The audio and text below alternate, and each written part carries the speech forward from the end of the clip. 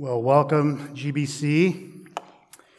It is a privilege and a weighty honor to be here with you tonight to preach. After Howath preached 2 weeks in Romans 8, that's an easy thing to follow up, right? So thank you, Josh, for that. No, I am excited to be able to preach tonight. It is a high calling. It's a weighty calling. Thankfully, this is the Lord's word. And as we've been singing about, His Holy Spirit is here with us, and so I'm just excited to see what God has for us. Before we get to the Word, though, just a couple remarks about kind of the season that we're in, just some pastoral musings, as it were. This is not a formal statement from the elders. This is just as I was thinking about today, and just acknowledging kind of how we're feeling, right? Like, it's a big void to have the Howaths depart. Some of us are bummed, right? I don't know. I haven't talked to anybody who's like, finally, I'm glad that they are out of here. I have not heard that at all. Some of us are sad, like legitimately tears of sorrow. Some of us are excited, again, not because they've left, but just because we're excited to see what God has for us. Excited to see what God will do through the Howaths in Redlands, but also excited for what He has in store for us, right? Some confused. I think that's probably where I have been most of this time, is just a little disoriented. Lord, what's going on? If I'm totally honest. Some, and again, I haven't talked with anybody that lands in this category, but it has to be here. Some that are angry, I imagine. Like, okay, Lord, this is not okay. Some maybe feeling abandoned again, and fill in the blank with however you might be feeling. And I think it's just important to say it's okay how you feel. Like it's all right. We're in this together. We have feelings. We feel together. We feel deeply together. And we see David in the Psalms all the time expressing how he feels to the Lord. So it's okay to feel that way, to acknowledge how you feel, to be together in how you feel. Let's not maybe stay there in some of those places of unhealth, right? But let's be honest where we're at and be okay with that and lean into each other as a community, lean into the Lord for His guidance and for His leading. Josh has been an excellent pastor to me, to you all, from everybody I've talked with, to our elders. He's been gospel-centered. He's been faithfully preaching the word week in and week out. He counsels with compassion and gentleness, right? We've experienced this from him. He listens well. Sadly, he's a Giants fan. I still don't understand that. He grew up in Montana, so I don't get the Giants thing and the 49ers thing. I know there's a couple of you here, but whatever. I don't even care. Go Cubs. But Josh has loved this church well. He's pastored this church well. We're going to miss him. We believe that the Howaths are being directed by God. We do believe that. We believe that God has called them. We believe that they are being faithful to that. And what do you say to that other than God bless and thank you for your example, right? So I talked to Josh a little bit about that, but just thanking him for his example in going somewhere. This is not easy, right, for them. They know no one there. This is a fresh start, but they're obeying God, and I'm thankful for their example. So 3 things for GBC in the midst of all this. God loves His church, this church, and has a plan for this church. Now, if you have grown up 4 spiritual laws, right? God loves you and has a wonderful plan for your life. We've heard this since we were young.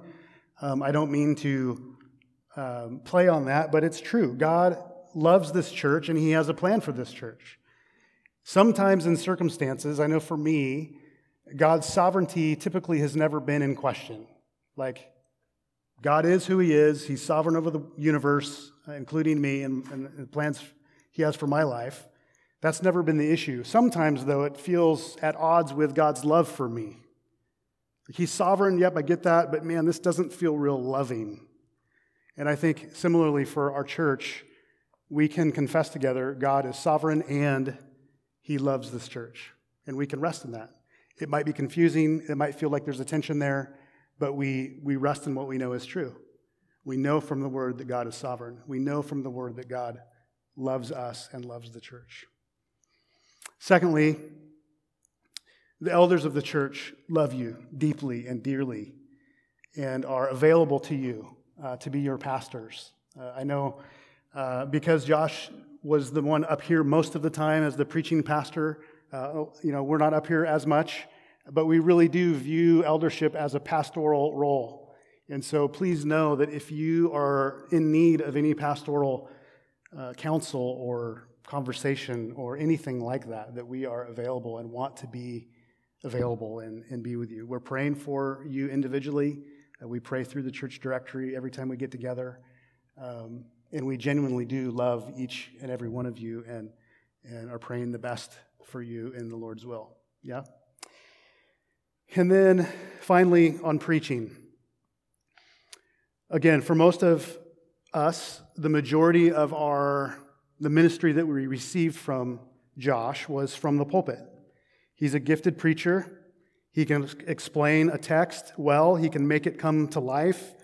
He can apply it to our lives and our hearts in a way that's pretty unique. And I've just been thinking about this. I think oftentimes when we connect the work of God in our lives to the preaching that we're sitting under, sometimes we can over-connect that work to the preacher specifically, if that makes sense. So all that to say, if in the last 3 years you've been encouraged by Josh's preaching, and I'm sure you have, and you connect God's work in the preaching of the Word only to Howath, and not to the Holy Spirit, and not to the preaching of the Word as a discipline that we here at GBC value, there might be a temptation to disconnect from the Lord working in the preaching of the Word with a different preacher. Does that make sense? It's difficult to articulate, but what I'm saying is we're preaching the same scriptures that we've always preached. Different communicator, different conduit, but it's the Holy Spirit who does the work in our hearts, right? It's the Holy Spirit that is transforming us. This isn't to belittle Josh, but it's not Josh's work, right? It's the Holy Spirit's work. So we know that. We want to confess that. We want to kind of park there. We want to live there. That's how we want to go about this next season. We're excited to enter into this new preaching series, which I'm going to pivot right now and introduce. How's that for a segue? Right? You like that? Smooth.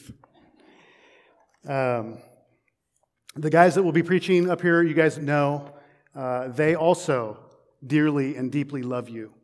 They dearly and deeply love God's Word. They love Jesus. They love the gospel. So please just rest in the fact that we're in good hands. This is the Holy Spirit's church. This is God's church. This is His Word. And the Holy Spirit is who we're relying on as we preach. So with that, this next sermon series that we're going to enter into is called The Church on Display. I think look at that. It's on display. A series on the one another passages. If you have a Bible, please go ahead and grab it. Turn to Ephesians 4. If you don't have a Bible and you need a Bible, you don't own a Bible or you've lost your Bible, we want you to have a Bible. So please, feel free. There's Bibles on the back. Please take one of those, take it home, mark it up, keep it. It's yours. We would love for you to have it. In Ephesians 4, starting today and throughout the summer, we're going to be looking at some of the many one another passages in the New Testament. These are passages that have been written to the church to instruct us on how we ought to live together in community as Christians. So the way I've typically thought about this is the biblical community, right? There's all kinds of community out there, but there's biblical community that is unique, and it is characterized by the one another's in the New Testament, okay? So for example, some of these one another passages: care for one another, wait for one another, serve and encourage one another, honor, love, and pray for one another, Live in harmony with one another. So these are some of the passages that we're going to look at through the summer. And same DNA as GBC has always had. We're all about expositional preaching. Okay, we're not going to pivot into a different philosophy of preaching. That's what we do here. So that's in our DNA. But how we think about the one another's, how we think about how we relate together as the church, Christians in the church, that's really what we want to think about, focus on this summer. Jesus says in John 13:34, he says, "A new commandment I give to you, that you love one another. Just as I have loved you, you also are to love one another. By this all people will know that you are my disciples, if you have love for one another." So Jesus places a very high emphasis on that his followers, his disciples, love each other. Paul says in 2 Corinthians 2:15, we are the aroma of Christ, which is kind of an interesting way to think about the church. We are the aroma of Christ to God among those who are being saved, the church, and among those who are perishing, the world, those who don't know Jesus yet. The aroma of Christ. So GBC, be encouraged that in many ways, as we go through these one another passages, there is much to celebrate in the way GBC functions and relates and one another's, right? Biblical community is something that we have experienced, I think, here. You have experienced here. You guys have talked about it at members' meetings when you've explained what kind of brought you here, led you here. We've seen it in the way small groups take care of each other. Biblical community is it's not a foreign concept at GBC. There's always room for growth. And I hope that as we study these passages together, we'll be challenged to excel all the more in the ways that we one another each other, right? So if you're in Ephesians 4, turn to verse 24, and this will be our text for tonight. Ephesians 4:24 should be up on the screen as well. Make sure that yes, 25. Interesting. Let's start in 25. Paul says, "Therefore, having put away falsehood, let each one of you speak the truth with his neighbor, for we are members of one another. Be angry and do not sin. Do not let the sun go down on your anger, and give no opportunity to the devil. Let the thief no longer steal, but rather let him labor, doing honest work with his own hands, so that he may have something to share with anyone in need. Let no corrupting talk come out of your mouths, but only such as good for building up, as fits the occasion, that it may give grace to those who hear. And do not grieve the Holy Spirit of God, by whom you were sealed for the day of redemption. Let all bitterness and wrath and anger and clamor and slander be put away from you, along with all malice. Be kind to one another, tender-hearted, forgiving one another as God in Christ forgave you." Let's pray. Father, as we humbly come to your word, God, we boldly ask that your Holy Spirit would give us eyes to see and ears to hear what it is that you have for us tonight. God, would you protect my lips from saying things that are unhelpful or untrue or unglorifying to you? God, would you just help us to see your love for us, see what it is that you have for GBC through this passage. We give this time to you, God, ask that you would bless it, ask that you would be glorified by it, and ask that we would be encouraged. Amen. So, if you're taking notes, the big idea for the message tonight is that the work of Christ, what he's done, is the foundation of our identity, who we are, and is the fuel for one anothering, how we live. So what he's done is the foundation of who we are and is the fuel for how we live as the church. So, what has he done? Ephesians 4:32, we see at the end of the passage that God in Christ forgave you. If you're a believer and you're thinking about your identity, one of the most profound things that should stand out right off the top, who are you? You are forgiven. Now that's something that we know that's kind of old news, and so it loses its pizzazz, as it were. But if you rewind the tape and you just sit in that truth, you are forgiven. That's like life-altering. That's like you don't experience that anywhere else. The holy God of the universe, the creator, sovereign, loving God of the universe has forgiven you and me if you're in Jesus. The good news of the gospel is that while we were enemies of God, right, even when we were enemies, we were hostile, even so, God loved us. He saved us through the death of his only son on a cross. Jesus took my sin and your sin on himself in order to pay the penalty for my rebellion and for your rebellion against God. When I believed in Christ, when you believed in Christ, he took our sin and he replaces it with his righteousness. Are you joking me? Like that should like take our knees out, right? Like that's like, whoa. That should never get old. That should always be just amazing, amazing truth. If you find yourself, like that's old news, I would caution you, I would warn you to back up a bit and just kind of sit in that, air that we breathe, that you are forgiven by Christ, forgiven by God in Christ. Romans 5:10 says, while we were enemies, we were reconciled to God by the death of his son. Reconciled. I don't know if you've ever experienced reconciliation, a broken relationship. Maybe it's a family member or a friend. Something gets in the way. There's a fight. There's a falling out. There's the pain that you feel, the hurt that you feel, the distance that you feel. And maybe over a series of time, there's a resentment that grows and that relationship is broken. And through whatever the circumstances might be, there's an opportunity for you to rebuild the relationship, for there to be reconciliation. So maybe you've experienced that in this life. And I would say that is a shadow, just a very small little glimpse of what it means to experience the reconciliation that we have with God in Christ. Right? So we've experienced that in small part. So what has he done? He's forgiven us. And then who are we? What is our identity? Last week, as we looked at Romans 8 and the week before, we saw that there is this gap between who we are and who we're becoming. Josh used this illustration that when he was a kid, he would wear his dad's suit jacket and he would preach and the jacket was too big, right? And now over time, Josh has grown into a preacher, right? Kind of the metaphor is he was growing into what he's becoming what he is, right? And I think when we think about our identity in Ephesians 4, it's the same idea. We're becoming who we are. We're not there yet, right? But we are in process. The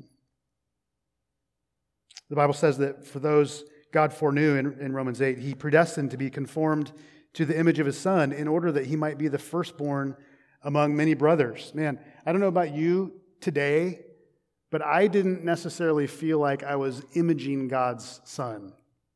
Like, today's probably not a great ruler for how close I look to who Jesus is, right?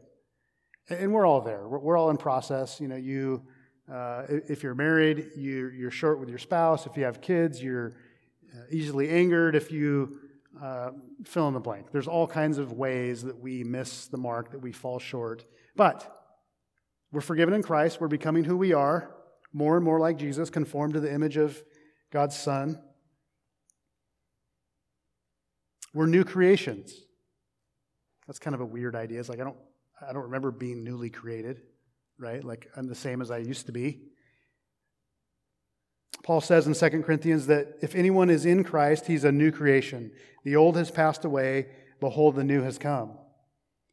So again, this is where we stand in the foundation of what we know the Scripture to say to be true. The Bible says, in Christ, you and I are new creatures, new creation. 1 Corinthians 15:22, Paul says, as in Adam all die, so also in Christ shall all be made alive as new creation, right? So Adam was supposed to follow God and image God to those around him. He failed. God reset. Noah was supposed to do the same thing. He failed and failed and failed and failed and failed. There's all this failure in the Old Testament. Jesus is the fulfillment of all of that. He's the second Adam. He doesn't fail where Adam failed. He images God. He is God. And we in Christ are made new.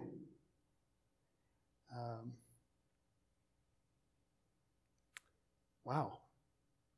Again, another thing that we know that's common or it's familiar, but let that just kind of sink in a little deeper into your heart, right? We're new creation. It's amazing.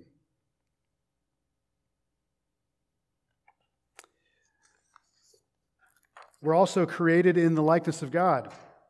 Ephesians 4:24, so this is the verse right before. Paul says, "Put on the new self, created after the likeness of God, in true righteousness and holiness." Holiness is like this, this proper attitude towards God. This is this set apart. This is this without sin in attitudes or actions, right? So holiness, like you have been created after the likeness of God in holiness. And in righteousness, this is the quality, the characteristic, uprightness, right? Purity.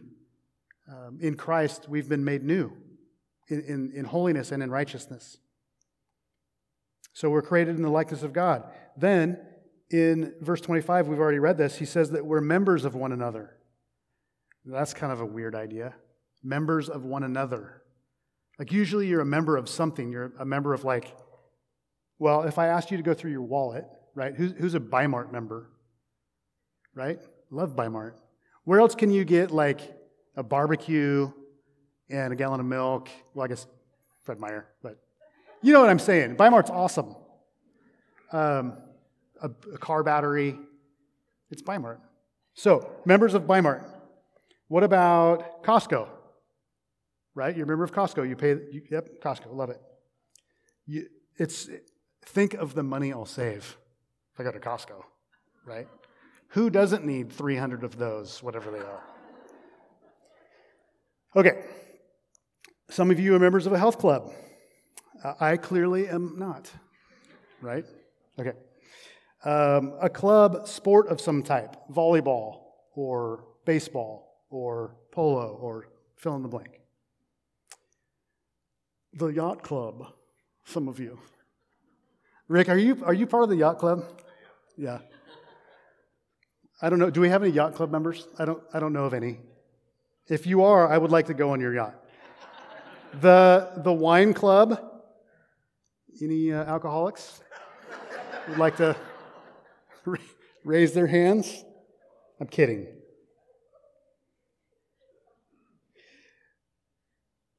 What about the gift that gives all year long, Clark?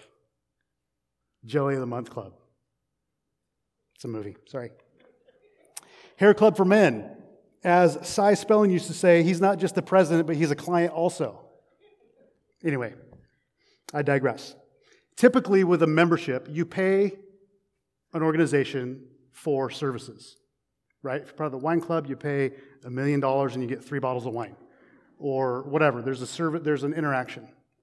So, when Ephesians, when Paul says, he uses kind of body language as an illustration, not that he talks, he uses body language as an illustration. Not that he talks with his hands, body language.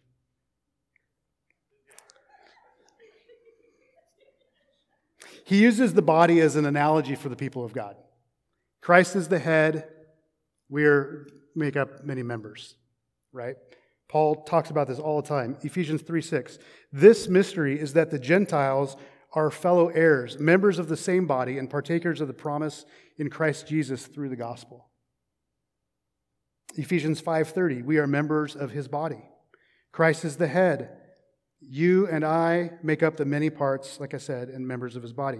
But here in Ephesians 4:25, Paul also says that we are members of one another.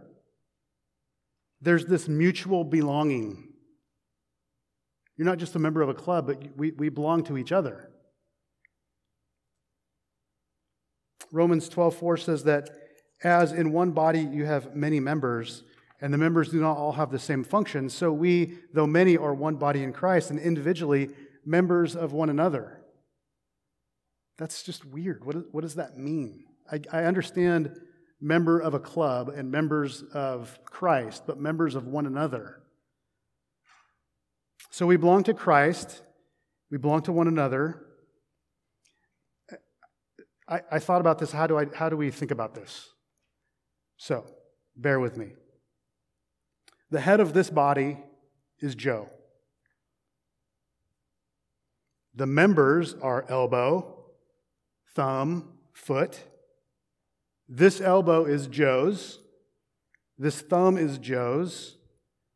The foot and the knee and the abs, they're all Joe's. And also, I think what the analogy here is the thumb belongs to the elbow. It's not just mine, but the thumb and elbow are members of one another. They're mutual. Maybe better is the language that Paul uses about family when he's talking about members. Ephesians 2:19 says, "So then you are no longer strangers and aliens, but you are fellow citizens with the saints and members of the household of God." So this is family language. Brothers and sisters.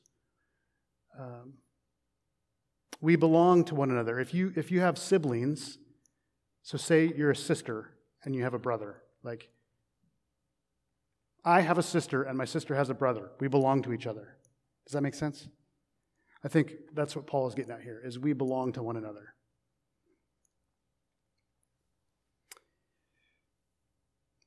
Another thing, this is back to our identity. Who are we?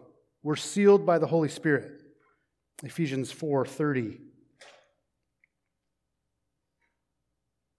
"Do not grieve the Holy Spirit of God, by whom you were sealed for the day of redemption."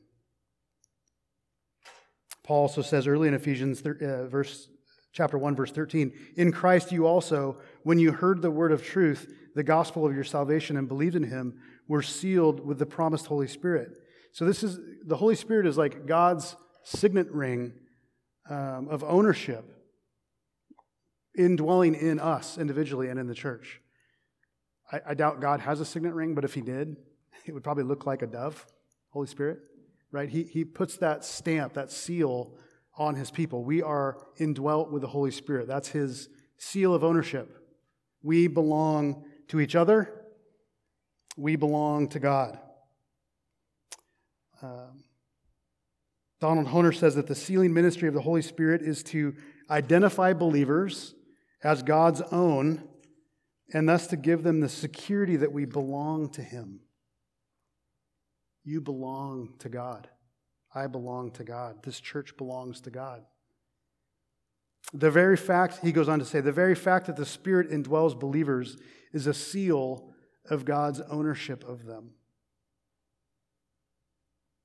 2 Corinthians 1:22 says that God has also put his seal on us and given us his Spirit in our hearts as a guarantee. So there's a certainty. We're stamped with his character. We're guaranteed that he'll protect us until he takes final possession of us in the day of redemption. There will be a time, there will be a day, maybe in our lifetime, maybe later, that we will be God's possession like face to face. The day of redemption, when all things are made new, when new creation, this already not middle ground that we're in, will be over, and it'll be yet, right? Malachi 3:17 says, "They shall be mine, says the Lord of hosts, in the day when I make up my treasured possession, and I will spare them as a man spares his son who serves him." So yeah, we're sealed for that day. It's not, maybe. No, it's a for sure. If you're in Christ, it's a for sure you're sealed, you're in Christ. Who else are we? We're forgiven. We talked about this earlier at the beginning. Ephesians 4:32 says, "Be kind to one another, tender-hearted, forgiving one another as God in Christ forgave you." Just a couple things to point out here is that, and we already saw this, that God went first, right?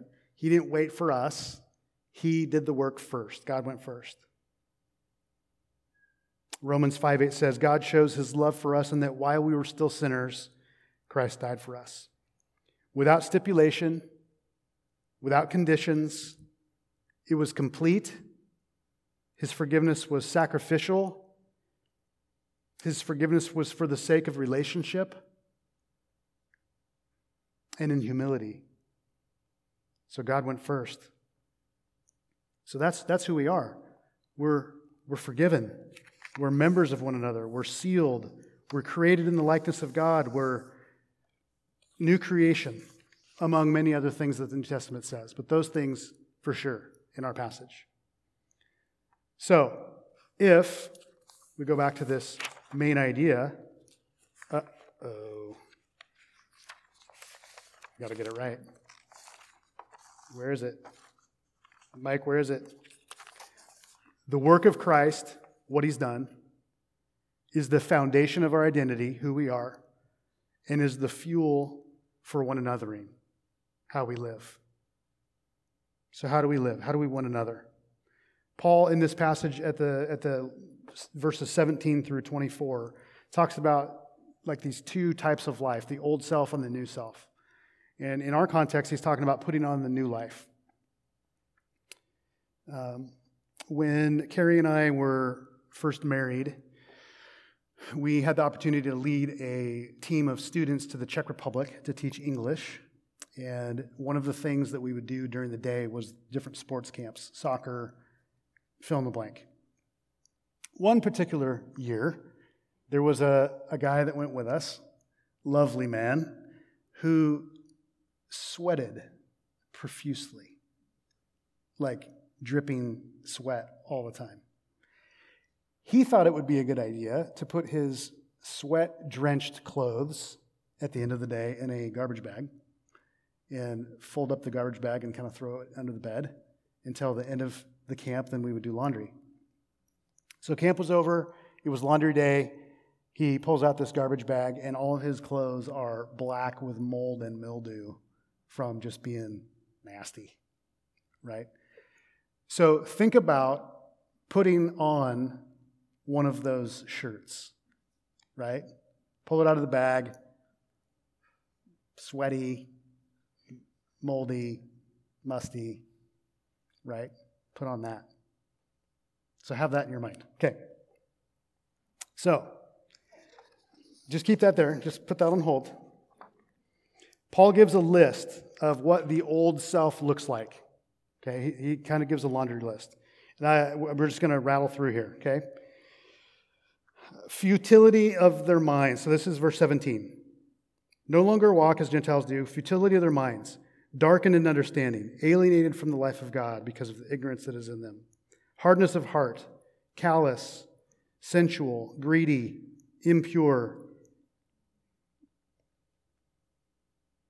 And he says, assuming that you have heard about Jesus and were taught in him, as the truth is in Jesus, to put off your old self, which belongs to your former manner of life, corrupt with deceitful desires, and be renewed in the spirit of your minds.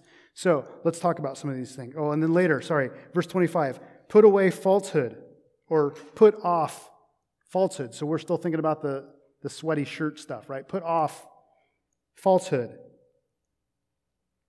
26, be angry, but do not sin. Do not let the sun go down on your anger, so don't hold grudges. Give no opportunity to the devil. Let the thief no longer steal. Verse 29, let no corrupting talk come out of your mouths. Verse 30, do not grieve the Holy Spirit by whom you were sealed. Verse 31, let all bitterness and wrath and anger and clamor and slander be put away along with all malice. All that stuff, put off. All that nasty stuff, put off. Corrupt speech, these are things that are harmful or evil or speech that tears down. Holding a grudge, right? This is resentment towards someone who, because of something they did, especially a wrong that you think that they committed against you. Bitterness, this is a hard-heartedness that harbors resentment about the past. Anger is this kind of settled, gnawing feeling of hostility. teeth clenched. If you ever watched Seinfeld, this is the relationship between Jerry and Newman, right? Hello, Jerry. Just this disdain.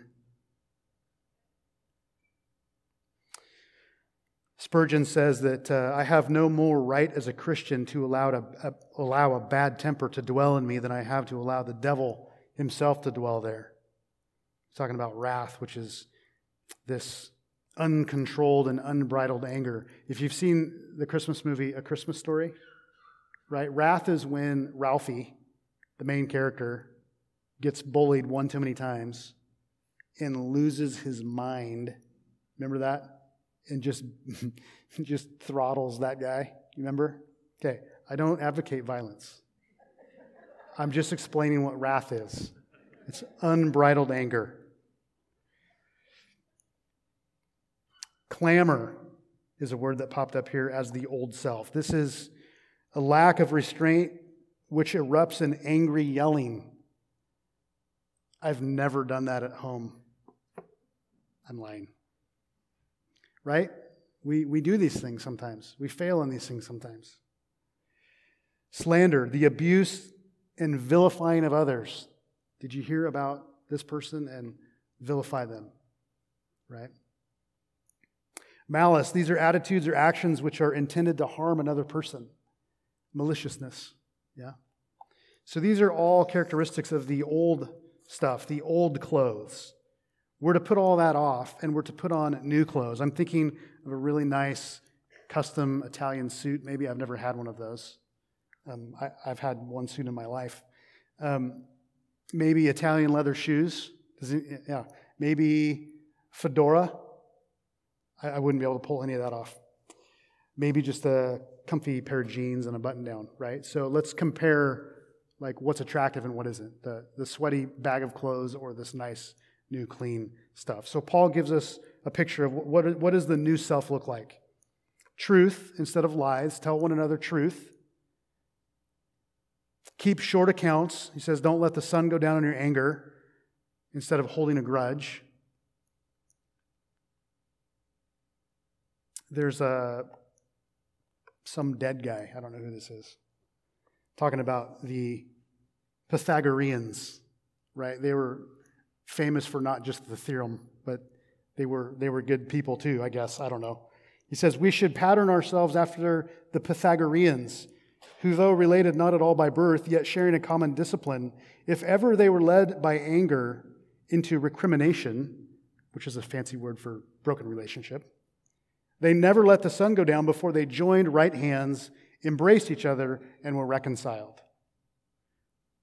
We should learn from those guys.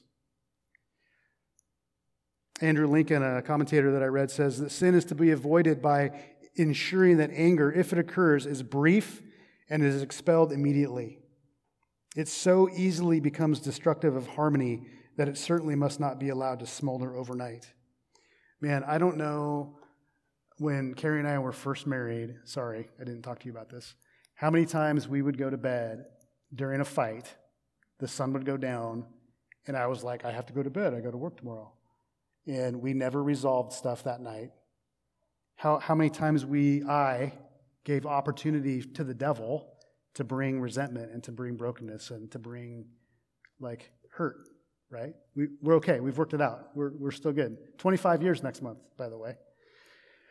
So don't let the sun go down in your anger. Keep short accounts.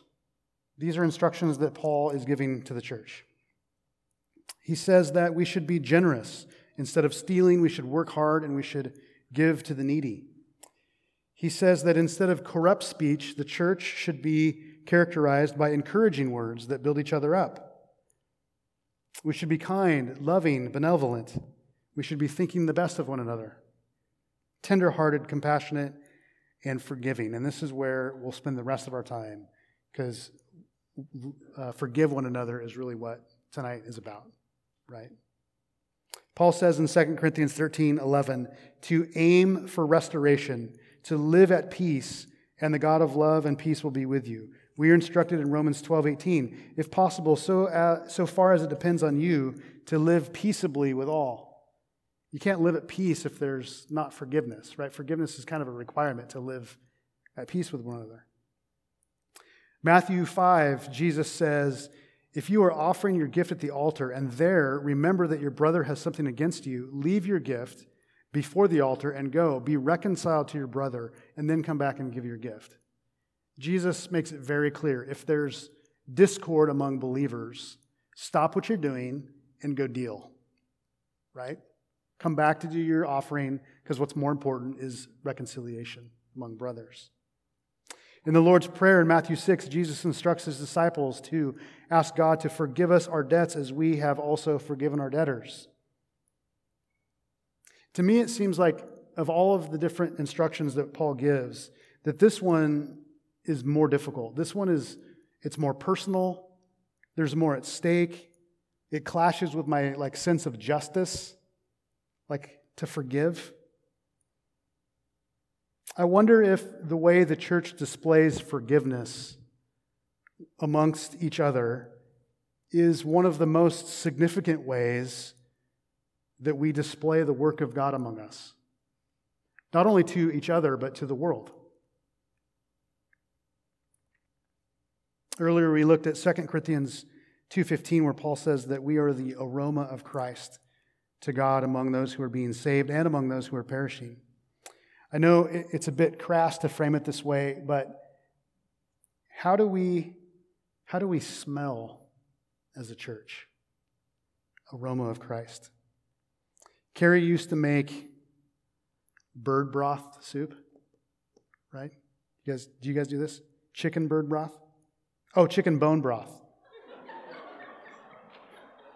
Sorry. Chicken bone broth.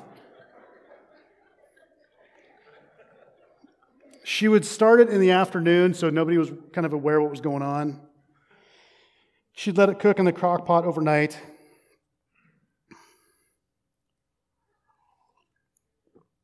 Unaware of what she was doing or brewing. Until the next morning when I woke up, opened the bedroom door, and would be confronted with this just putrid, repugnant, just awful. So nasty. I asked her to do it in the garage because it was so gross in the morning. So imagine that compared to, she gets an apple pie ready the night before. In the morning, you wake up, coffee pot's going, apple pie. That's the aroma that I want to wake up to, not bird broth.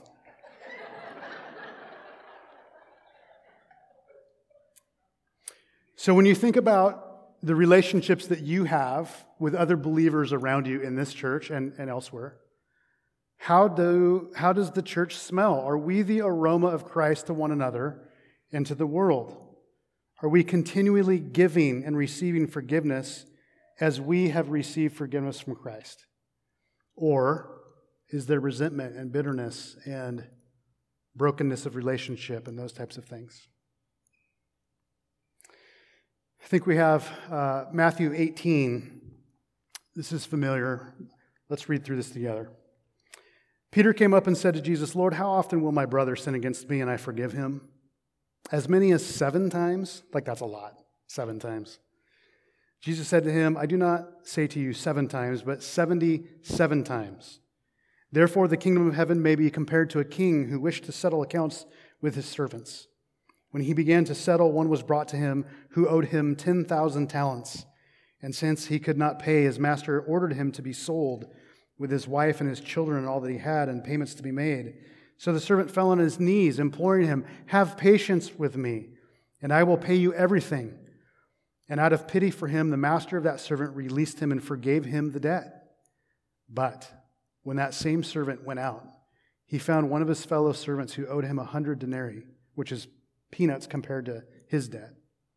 And seizing him, he began to choke him, saying, pay what you owe. So his fellow servant fell down and pleaded with him, have patience with me, and I will pay you. He refused and went and put him in prison until he should pay the debt. When his fellow servants saw what had taken place, they were greatly distressed, and they went to report to the master all that had taken place. Then his master summoned him and said to him, you wicked servant, I forgave you all that debt because you pleaded with me. And should you not now have mercy on your fellow servant, as I had mercy on you. So I would say, where is forgiveness more vital than in the church? Among brothers and sisters in Christ, among husbands and wives who claim the name of Jesus, within families made up of parents and children and siblings, among our small groups, among the folks that you're sitting next to in church, among other believers outside of this room, those who claim Christ and are apart from, that are a part, not apart, but a part of the Big C church, right? I propose that this is one of the main distinctions between the church and other communities.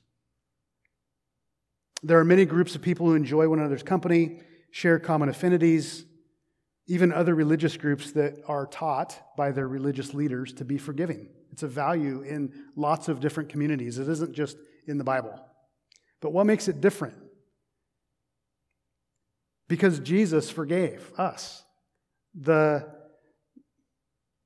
think I wrote here, right here. Forgiveness does not find source in our own goodness, thankfully, right? Its source is the deep well of God's love and forgiveness for us. We forgive as we have been forgiven, undeserved, unmerited, complete, and without limit. Do you guys know the story of Nate Saint? He was a missionary back in the 50s to Ecuador, and his son Steve was 5 years old when his dad Nate and some of his pals, Jim Elliott, one of them, flew down into the village to share Christ with the Waodani tribe. They were greeted by some of the warriors, and ultimately they were martyred, right? Years later, Steve Saint, the child, and his mother moved back to the tribe in Ecuador to pursue them again. And they were able to actually see that these guys had come to Christ. And Steve Saint was able to meet and talk with the man who killed his father, who had become a Christian. Right? Imagine that. And the only reason that he was able to forgive in that situation is because he himself has experienced the forgiveness of Jesus.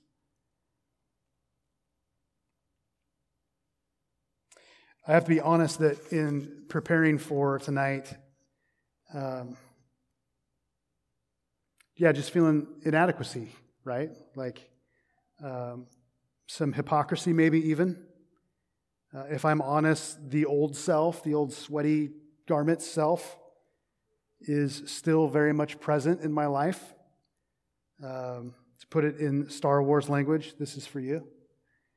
The old self is strong with this one, right? Like, I still battle the flesh, for sure. And I imagine so do you. The suit coat example that Josh gave last week feels very appropriate. I know I'm becoming who I am, but man, I'm a long way from being like Jesus. Whether it's forgiveness or all of these different things, right? But especially forgiveness. It's hard to forgive. Man, you don't know what this person has done to me. You don't know what they said. I'm not saying it's easy. It's hard to forgive. Paul says in Romans 7, I don't do what I want to do, and I do what I don't want to do. There's this battle. But then he says, what a wretched man I am. But then he says, thanks be to God for his grace. That's a paraphrase, but that's how I feel. Right? I don't do what I want to do. And I do what I don't want to do. Wretched man that I am, thanks be to God for his grace. So I confess, I repent, I lean into the gospel. I believe. I ask God to help my unbelief. I ask the Holy Spirit to lead me and to help me to follow him. man, no more evident is the gospel for everyone, especially me, than in many of these one another passages, right? Just ask my wife, my kids, my coworkers, those that have the closest vantage point into my heart and my life. Yeah, I hope they see me growing into that person who I am in Christ, but it's a process. So yeah, walking with Jesus isn't this one-time transaction that happens, right? This is a continued cycle of confession and repentance and gospel renewal daily, moment by moment, day by day. As we abide in Christ, in His Word, in prayer with Him, listening to the Holy Spirit, in community with other believers who have access to show us our stuff and help us out with that stuff. It's a continual cycle. So be encouraged. You're doing great. And let's continue to lean on the Lord in the gospel. As is our custom every week, we're going to respond to God's word in communion with some worship. If you're here tonight and you have trusted Jesus for the forgiveness of your sin, these tables are open for you. This is a physical picture of what Jesus did for us. He died on the cross. He shed His blood for our sin. If you're here tonight and you don't yet know Jesus, I would ask that you would pray, that you would that you would refrain from taking the elements, that you would continue to ask God to show Himself to you, that you would experience His love and His forgiveness in your life. So just pray and kind of observe. And if you're here tonight and you know Jesus, but there's broken relationship with a brother or sister, I would strongly recommend that you pursue reconciliation. Maybe even just right now. It doesn't have to be a big thing, a big show. But if there's broken relationship with a brother or sister here, pursue it and lean into that and seek restoration. We'll have some traveling music then in a moment. Mike will come and lead us in communion. Tables are open to you.